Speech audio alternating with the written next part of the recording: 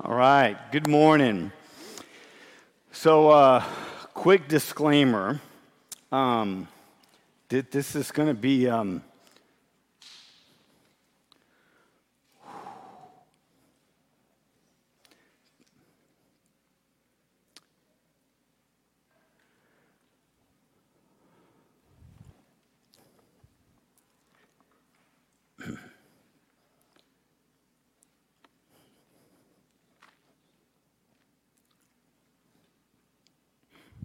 This is going to be, a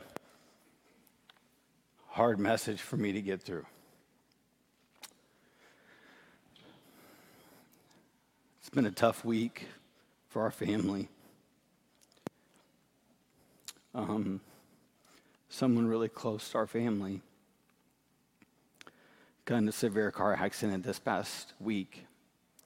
And it's a family that we've done school with since she was a little girl in our community. Our family's very close to her. And last Tuesday night, she was rushed into surgery, and she was fighting for her life. And by God's mercy and grace, she's God has spared her life.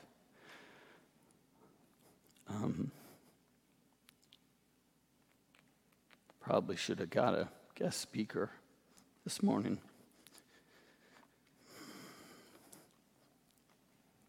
But God's grace is sufficient. And really, I'd rather be with no one else than church family. So be praying for us. But more importantly, be praying for this family. They're believers. They go to Life Bridge Church in Rancho Bernardo. Pray for her parents, Jim and Krista, and pray for their daughter. I didn't want to share too much. If you could just pray for them, okay? It would mean the world to me. If you feel led to do any prayer and fasting this week for her recovery and healing, that would be amazing. This week, I took some vacation time to be with my kids. I didn't want my kids to be alone this week.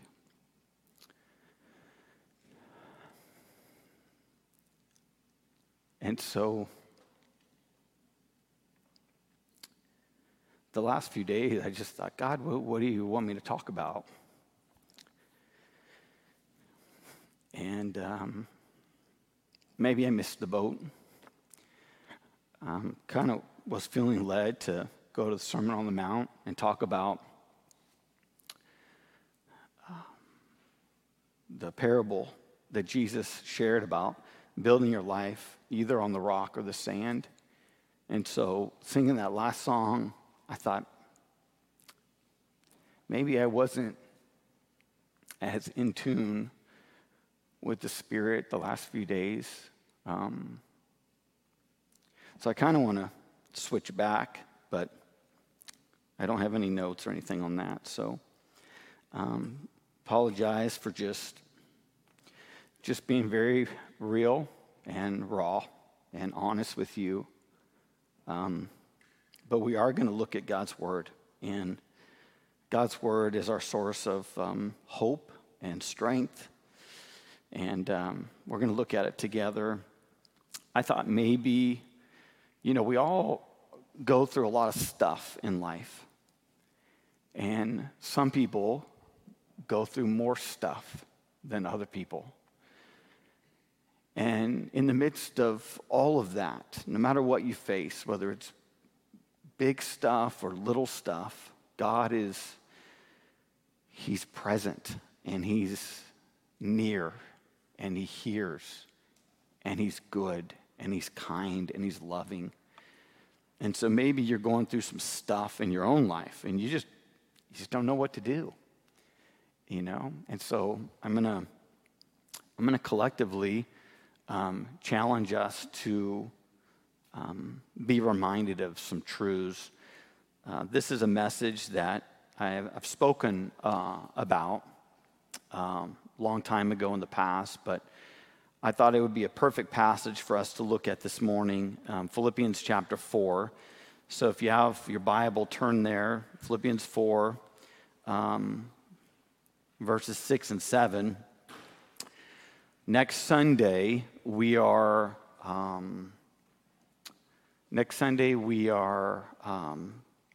launching our community groups, and so it's going to be a great day. Ice cream social. We're going to have all the leaders present, wearing lanyards, and we're going to be really promoting our groups for the fall. And if you're kind of wondering, well, what are these groups? Well, here's what we do, right? So the Bible says that we're, as a church family, we're a family. We're God's building, and God's building his church, his family, one brick at a time. And so we're interconnected. Jesus is the cornerstone. He's the cornerstone. He's the foundation of the church, of our lives. The church, the Bible says that the church is a flock. We're God's flock. And so Paul uses a metaphor of the body to explain what the church is. And just like a physical body has different body parts, the church has different body parts, spiritual gifts. And so we need each other. Just like a body needs all the body parts, we need one another. And so we have these community groups that meet during the week for the purpose of building friendships and growing spiritually in your walk with God. And really, you're not having to live the Christian life alone. And so basically, we encourage people to come Sunday morning, listen to the word, take notes, and then take your message notes to your community group, and then talk about the message, and talk about the word, and talk about God and what God's doing in your life, and sharing prayer requests. And most groups have some sort of food, you know. So listen, if nothing sells you on the community groups, maybe food will sell you on community groups. It's just a great time to just build community, get to know people. We need that. So if you're not in a group, no pressure, but I'm going to apply some pressure. You need to be in a group. Like we all need a group, right? I'm in a group. We all need a group. We need friends. We need community. We need to hold each other accountable. And so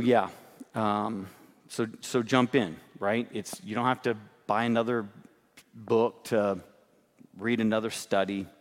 Anyways, so that's next Sunday.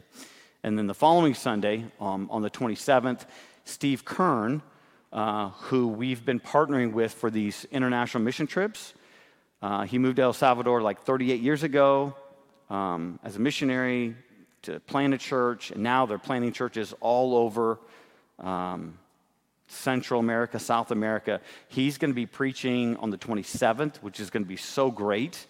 One service Sunday, so on the 20th and the 27th, and you'll get to meet him.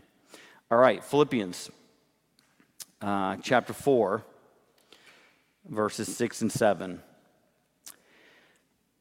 It says, "Do not be anxious about anything, but in everything by prayer and supplication, with thanksgiving, let your requests be made known to God. And the peace of God, which surpasses all understanding, will guard your hearts and your minds in Christ Jesus."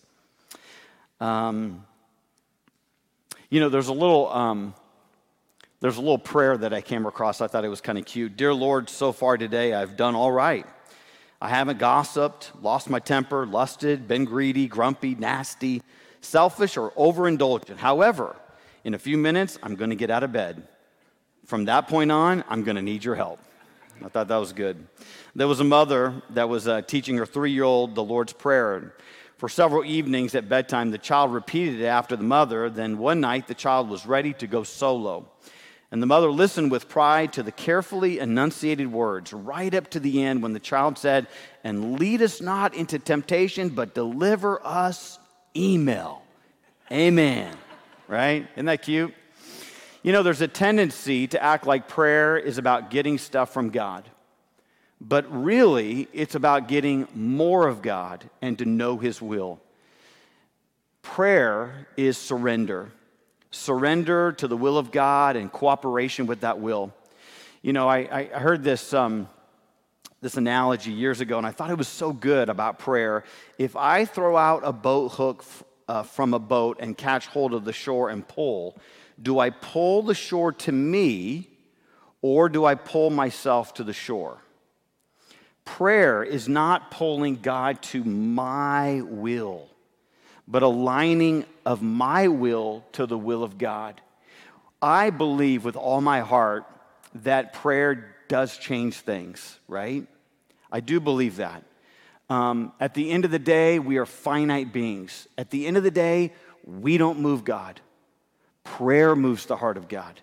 We don't change the mind of God. That is God's prerogative. It's His choosing. It's His doing when and what He wants to do. But we first find the mind of God through prayer, discover God's heart, and then He moves and He changes us. And sometimes He moves and He changes in other people's lives. Jesus, on one occasion, He said, "I tell you, ask and it will be given to you. Seek and you will find. Knock and it will be opened to you. For everyone who asks receives, and the one who seeks finds, and to the one who knocks it will be opened." So we see this in the Gospels, the intensity of these three words: ask, seek, knock.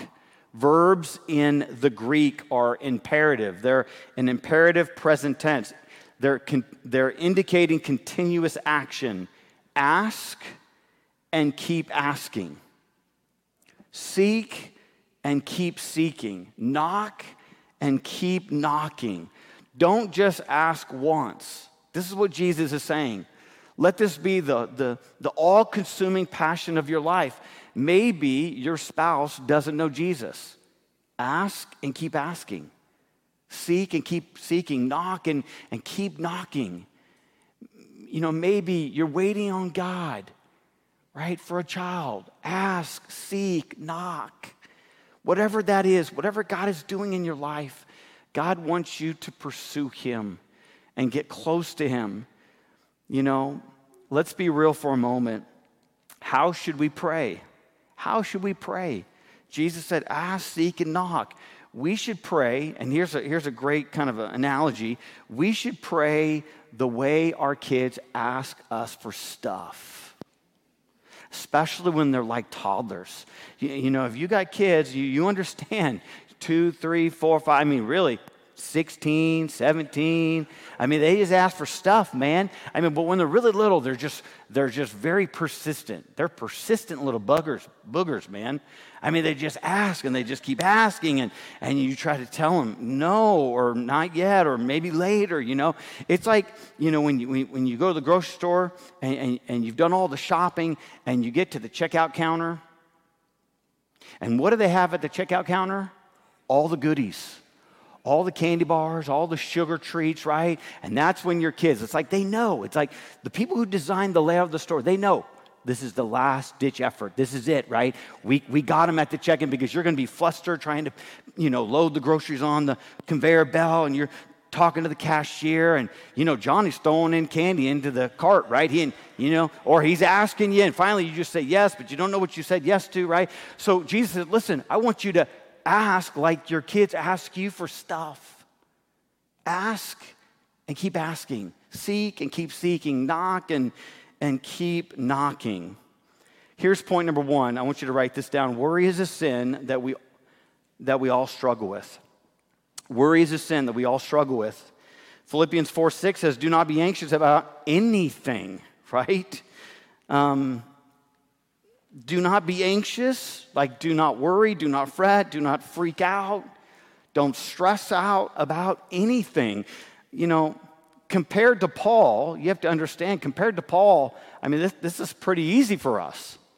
Do you know where Paul's writing the epistle of Philippians? He's writing it from a dark dungeon prison cell. This guy's in chains. He's in prison facing persecution because of the gospel, because of the testimony, because of his witness, right? But as believers, we're not facing persecution. There's no prison cell. There's no impending death. But like the Holy Spirit knows exactly what we're going to be facing in life. And the struggle is very real. You know, we all worry, right? And Paul says, don't be anxious about anything. Don't be anxious about your past. Sometimes we get hung up on our past or past mistakes, past failures, past disappointments. Give those to God. Don't be anxious about your future, which is completely unknown, which we try to control. But God's like, that's my job. My job is the future. My job is to control the future of your life. Give that to me. Don't be anxious about your future career moves or your stack of bills or maybe some problems in your marriage that maybe you're not on the same page on certain things, right? Paul's like, don't fret about that. Don't let that be the all-consuming thing in your life, in your marriage. Don't fret about your singleness or kids or no kids or retirement or health or your relationships. Paul just really echoed what Jesus said. It's not in your notes, but do not be anxious about your life. You know, we actually looked at that a few weeks ago. I find it interesting that the last 2 times I've preached, it's been about worry and anxiety and peace. Don't be anxious about your life, what you will eat, nor about your body, what you will put on. For life is more than food and the body more than clothing. Don't be anxious about the necessities of life. Life is more than belongings. And I think we get pretty hung up on belongings, don't we? We get really hung up on belongings. We get really, really consumed with belongings. But all of the belongings, it's way down the list of what matters the most in life. What matters most is not what you own. What matters most is who owns you. The God of your life, the God who saved you, the God who forgave you, the God who made you right with him because of Jesus, the God who did that amazing swap. He took your sin, all of your sin, and he gave you the righteousness of Jesus. When you place faith in Christ, God does this spiritual, inward, regenerative, transforming work in your life that only God can do. You are justified in the eyes of God because God sees you through his Son. You are morally perfect in every way because the record that Jesus had, which was perfection, has been applied to you. And so that's what matters most, walking with God, right? Not being anxious about the future. You know, worry really is tied to a fear of the future. And the future is unknown, but we try to control it. And only God is big enough to control it. We believe that God is sovereign. I like what George Mueller said. He said, the beginning of anxiety is the end of faith, and the beginning of true faith is the end of anxiety. I think that's so good. When we allow faith to trigger in our lives, then anxiety will begin to slowly kind of fade away. It never goes away because just because you're a believer, you still have the old sinful nature. And that sinful nature will always be there to the day you take your last dying breath. So you have this old sinful nature, but you have this new man. You have the Spirit of God living within you. And it's this constant battle between evil and good, right? Unrighteousness and righteousness. And so which one is going to win? I like what someone said years ago, and I wrote it down. Which one's going to win? The one you feed more. The one you feed more. If you feed the Spirit in your life, you're going to experience victory in your life. If you don't feed the Spirit in your life, and you feed the sinful nature and just living for self, then that's what's going to be consuming in your life. You know, Proverbs 12:25 says, anxiety in a man's heart weighs him down, but a good word makes him glad. It's amazing what power of words can do in our lives. A good word can make you glad. A good word can strengthen you. You know, anxiety, worry has the power to break you down. It has the power to crush you and discourage you and slow you down and change your outlook on life. I like the end of that proverb, but a good word makes him glad. There is power in our words, especially to one another. The Bible says death and life are in the power of the tongue, and those who love it will eat its fruits.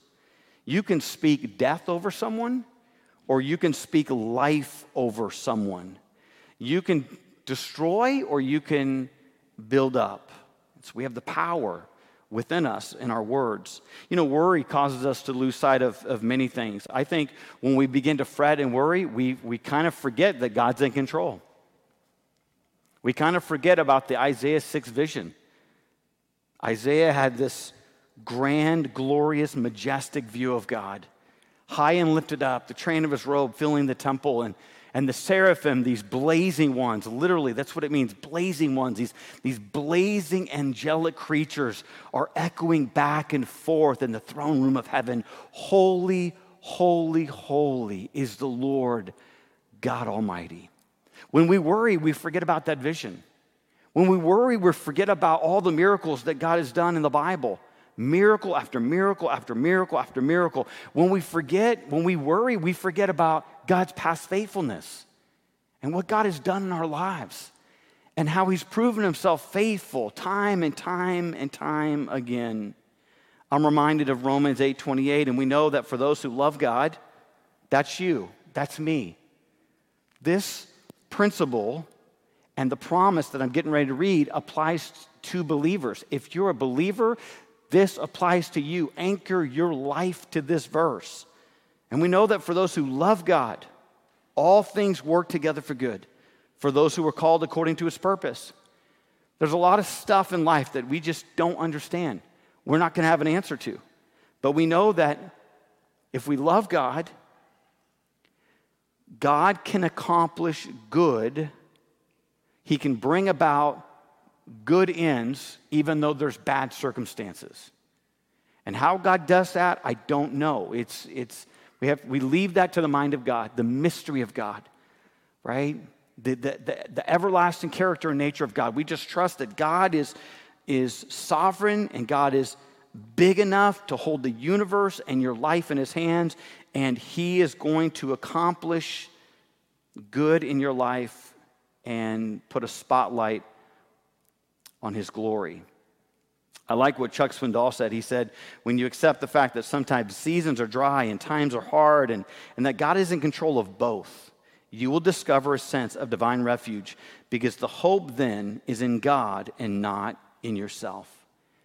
You know, we're going to experience difficult days and dry seasons, and it's going to cause us to either lean into God's heart and trust him, or it's going to cause us to be bitter and to be fearful and to doubt the goodness of God and to disbelieve God is really good.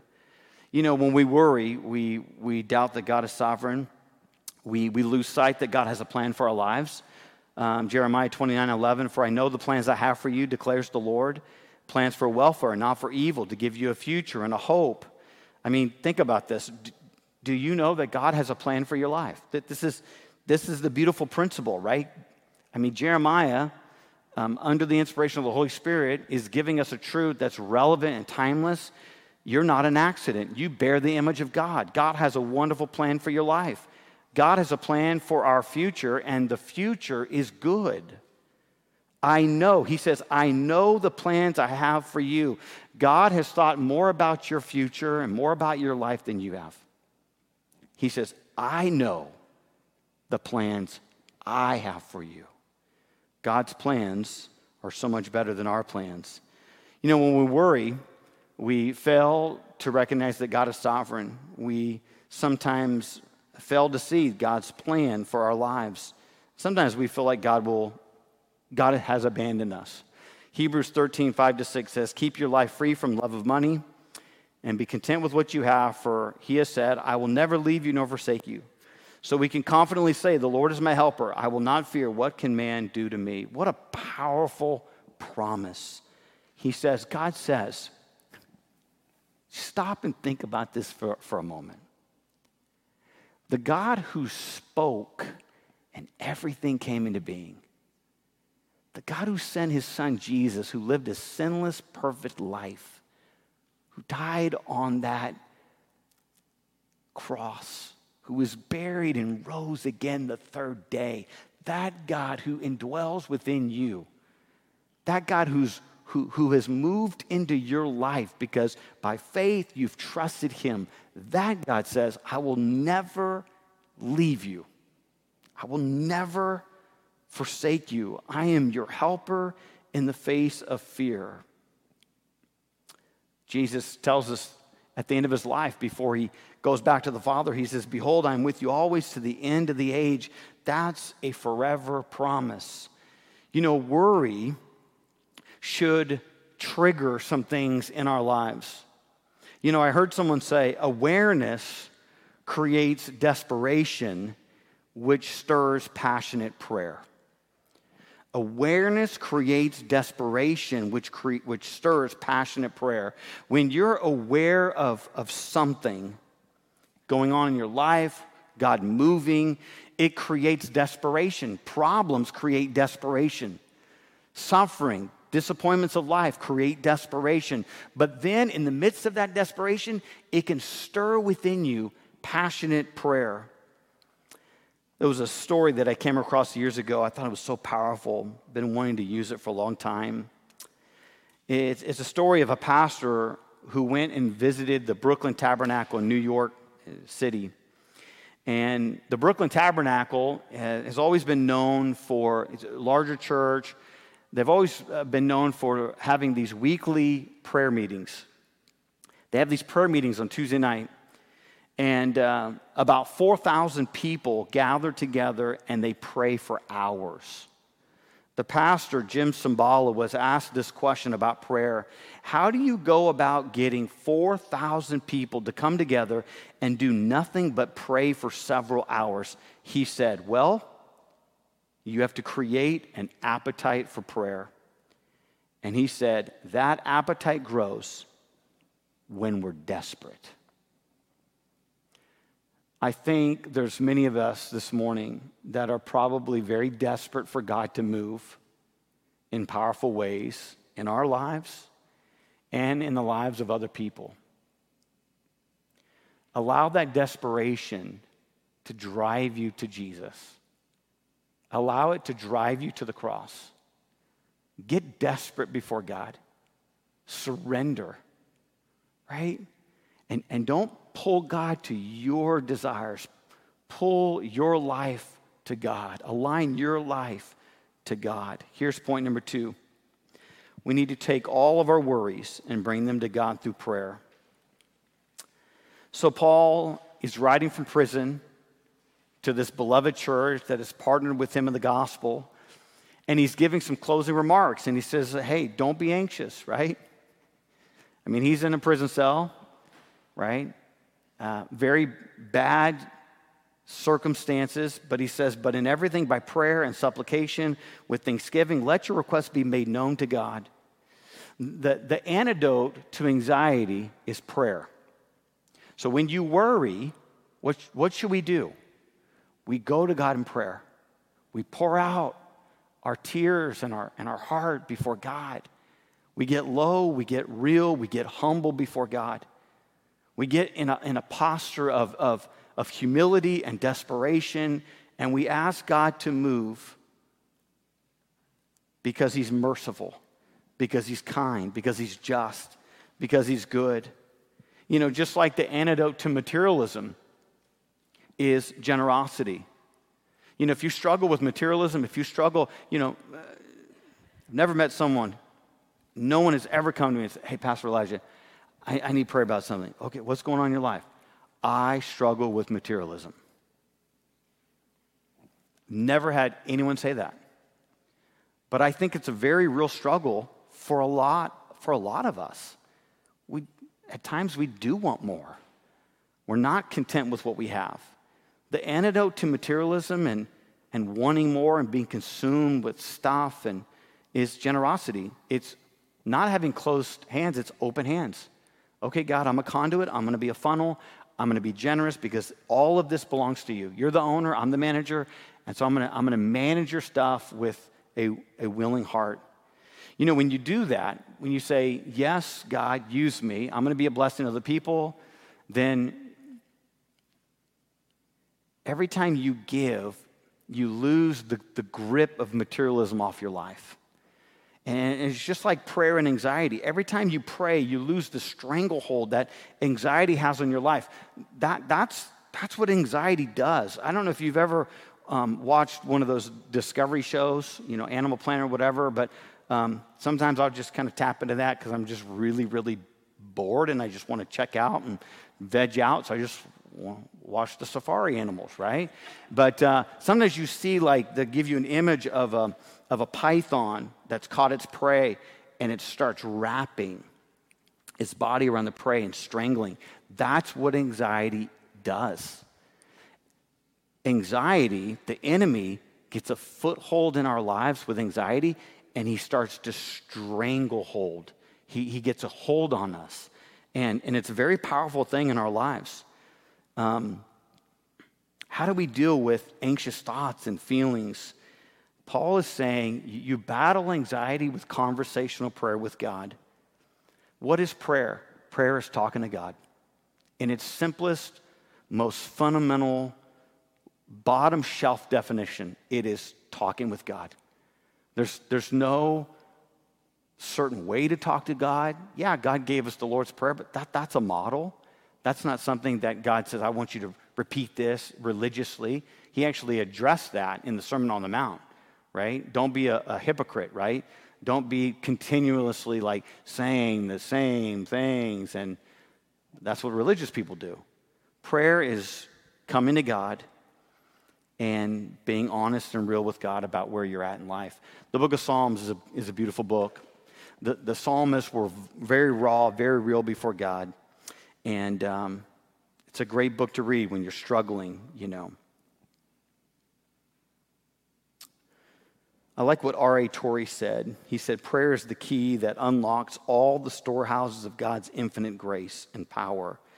And all that God is and all that God has is at the disposal of prayer, but we must use the key. Prayer can do anything that God can do, and since God can do anything, prayer really is omnipotent. Prayer is a powerful tool that God has given to us for our daily lives, for spiritual warfare, battling the enemy, and just being very honest and honest with God in a posture of in humility and being very trusting with God. You know, how does God answer our prayers? I think that's a good question. And I think sometimes we wrestle with this. God sometimes doesn't always answer our prayers with a yes. I think God answers our prayers several different ways. When you look at the Bible, sometimes God says no. Just flat out, no. And that's hard to swallow when you sense that God is saying no. Sometimes God says, slow. Sometimes God says, grow. I want you to grow. And then sometimes God says, go. He gives us the green light. You know, when we pray with the wrong motive, that prayer isn't right. It isn't right. So I think in those situations, God says, no, I'm not going to answer that because our motives are wrong. The Bible says you ask and do not receive because you ask wrongly to spend it on your passions. That's what Jesus' little brother James said. So we can ask with wrong motives, and then God says, no, I'm not going to give that to you because that prayer is selfish. It's all about you, right? You're the end game of it. You want to be the beneficiary of all that. When we pray, maybe the timing isn't right. Have you ever prayed for something And now hindsight's always better, but you realize at some point in your life, wow, the timing wasn't right there. And God says, slow down, right? Time out, pause. Not quite yet. Maybe you asked for something, but God didn't say yes to that till much later down the road. The timing was off. Maybe you weren't ready for it. Who knows? When we pray and the request is right, so our motives are right, the timing is right, but maybe you're not right, right? The motive is right, the request is good, timing is good, but maybe you're not right. You're not ready.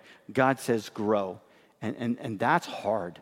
When God says, you know what, I'm going to grow your faith. I want to do some growth action in your life before I give this to you. Sometimes the request is right, the timing is right, and you're right.